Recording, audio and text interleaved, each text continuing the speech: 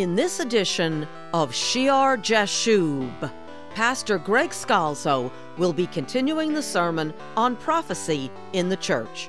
Last time, he read Jeremiah's prophecies to Judah about coming judgment.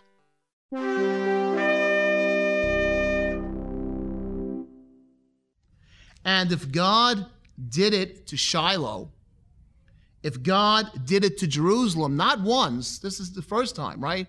But 2 times, 70 AD, right? The temple is destroyed.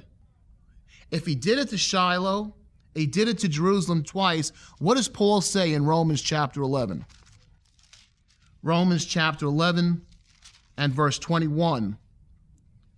For if God did not spare the natural branches, he may not spare you either. He's speaking to the Gentiles here. Therefore consider the goodness and severity of God. On those who fell, severity, but toward you goodness, if you continue in his goodness. Otherwise what? Otherwise you also will be cut off. God is merciful and gracious, but there is a limit. You know, it's been a fascinating, sometimes chilling experience for Patty and I as we put together the radio programs, because we have so many sermons and you only can put 15 minutes, 14 minutes on the air. And so one sermon can take, 3 or 4 weeks to air. So we're right now in July of 2001 in putting on the air from the Heavenly Authority series, back in the time when Israel requests a king. But it's been fascinating because it started with a sermon I delivered September 10th, 2000. The Sunday that was a year before 9/11. And throughout that whole year, the radio program this morning ended with it. Every sermon I delivered, the Lord would give me a word to give about our country.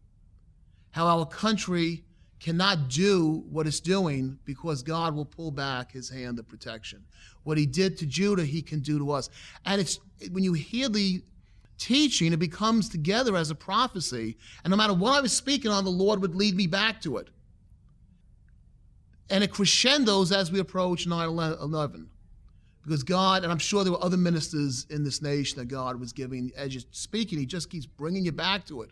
It burns inside of you. You can't help but say it because it's true and you know it. And then when you see those towers coming down, you say, oh my Lord. Oh my Lord. That must have been the reaction when they saw the Babylonians burning that temple. Oh my Lord. Those false prophets that are telling us, you will have true peace.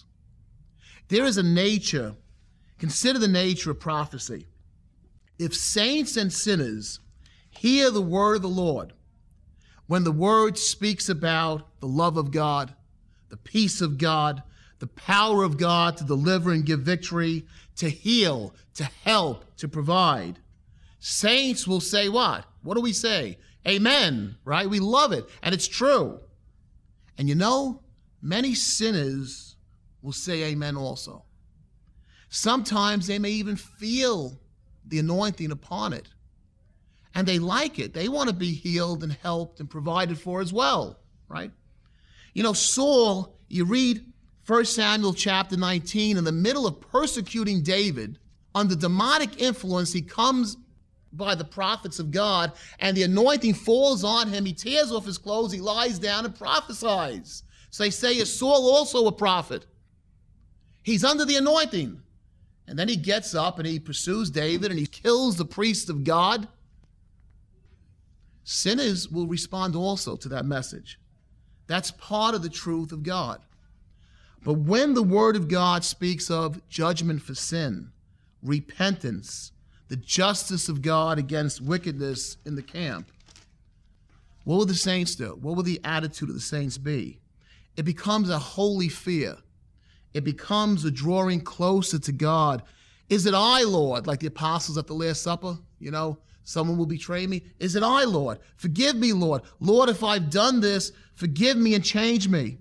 If they hear the message like Agabus tells about famine coming on the land, they will say, if they hear the trumpet sounding the warning, they'll say, give me wisdom, Lord, to know what to do. Open my mind, my eyes, to see, to understand how to walk in this terrible time by your grace. In these difficult times, deliver me from the enemy, deliver my loved ones from the enemy. They'll grow closer to God in holy fear. But the sin is, if they don't want to stop sinning, what will they do? What is the reaction? Anger. They will reject the message, they will ridicule the prophet, and they'll walk away. They don't want to hear it because they receive only part of the truth of God, not the whole truth, only part. And that's the danger of false prophecy. Peter cautions in 2 Peter chapter 2 and verse 1. He said, "But there were also false prophets among the people, even as there will be false teachers among you, who will secretly bring in destructive heresies, even denying the Lord who bought them, and bring on themselves swift destruction. And many will follow their destructive ways, because of whom the way of truth will be blasphemed. By covetousness, they want your money. They will exploit you with deceptive words. For a long time their judgment has not been idle, and their destruction does not slumber."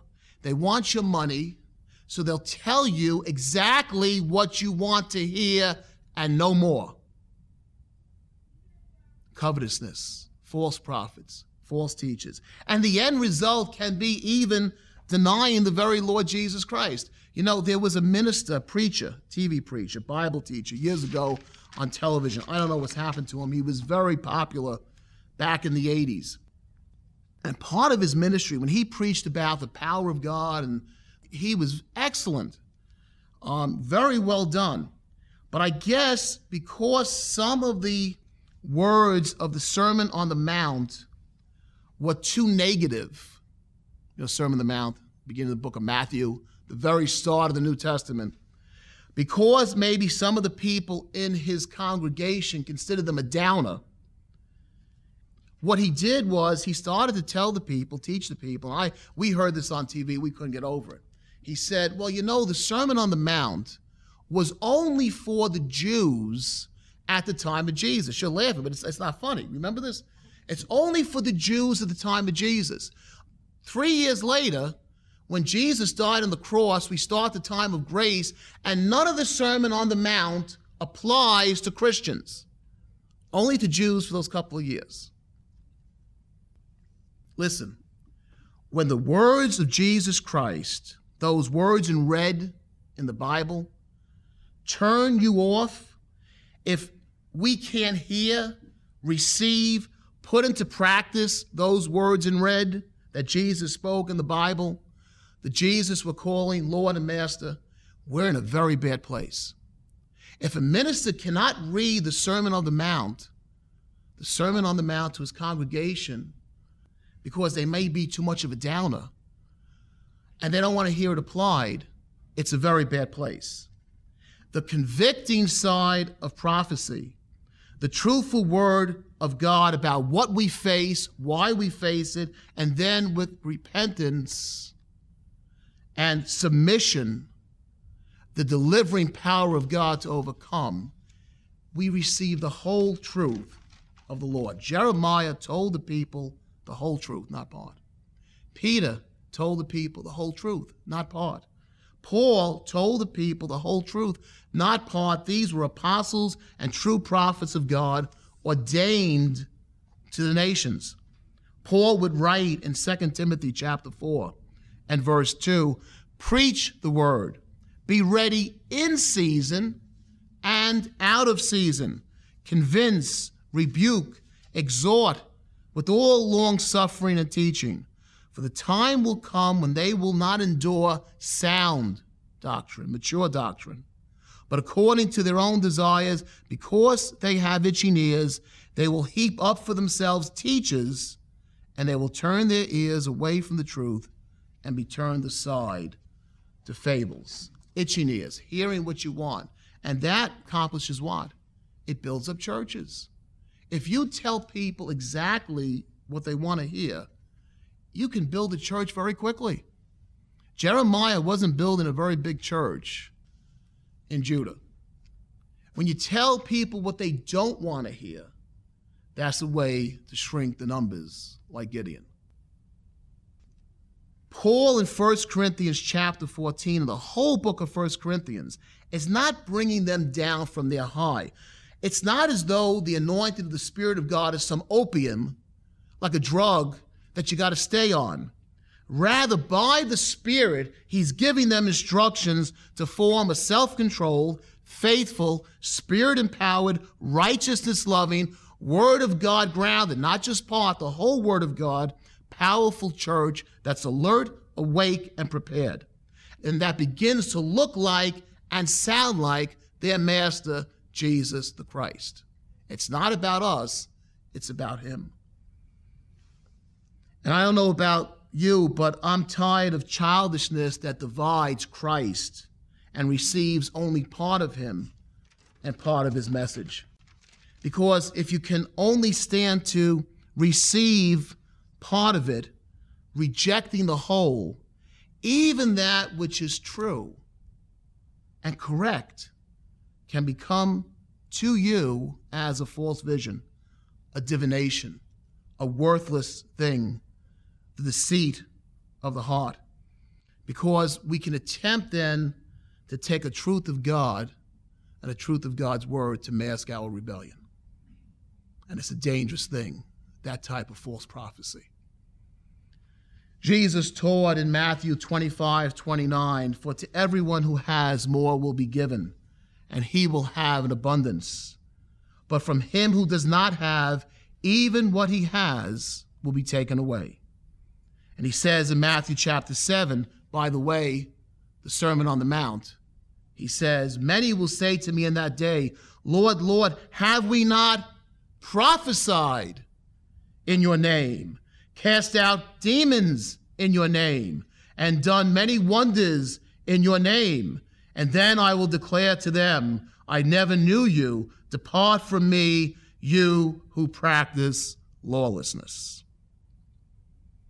The word of God, the Bible tells us, is living. It's active. It's not dead. It's not only part. It's whole. It's a two-edged sword. It cuts both ways, piercing even to the division of soul and spirit, of joints and marrows. It is a discerner of the thoughts and the intents of the heart. God knows. God sees. And there is no creature hidden from his sight. All things are naked and open to the eyes of him to whom we must give account. Those preachers in Jeremiah's day, those prophets, the people must have felt so confident, so good, so great under their prophesying. But the truth of what would happen still happened. And they did those people no good. Had they listened to Jeremiah, perhaps it would have been a moment of grace. Heavenly Father, we thank you for the full word you give us. We thank you, Father, that you have a word that cuts to the left and to the right to keep us on that narrow path, that straight beam, that we don't fall off one way or the other. Father God, that we would receive the fullness of your Spirit and not just in part. Heavenly Father, help your church to grow to maturity, empowered by your Spirit, and walking in the knowledge of your word. We give you thanksgiving in Jesus' name. Amen and amen.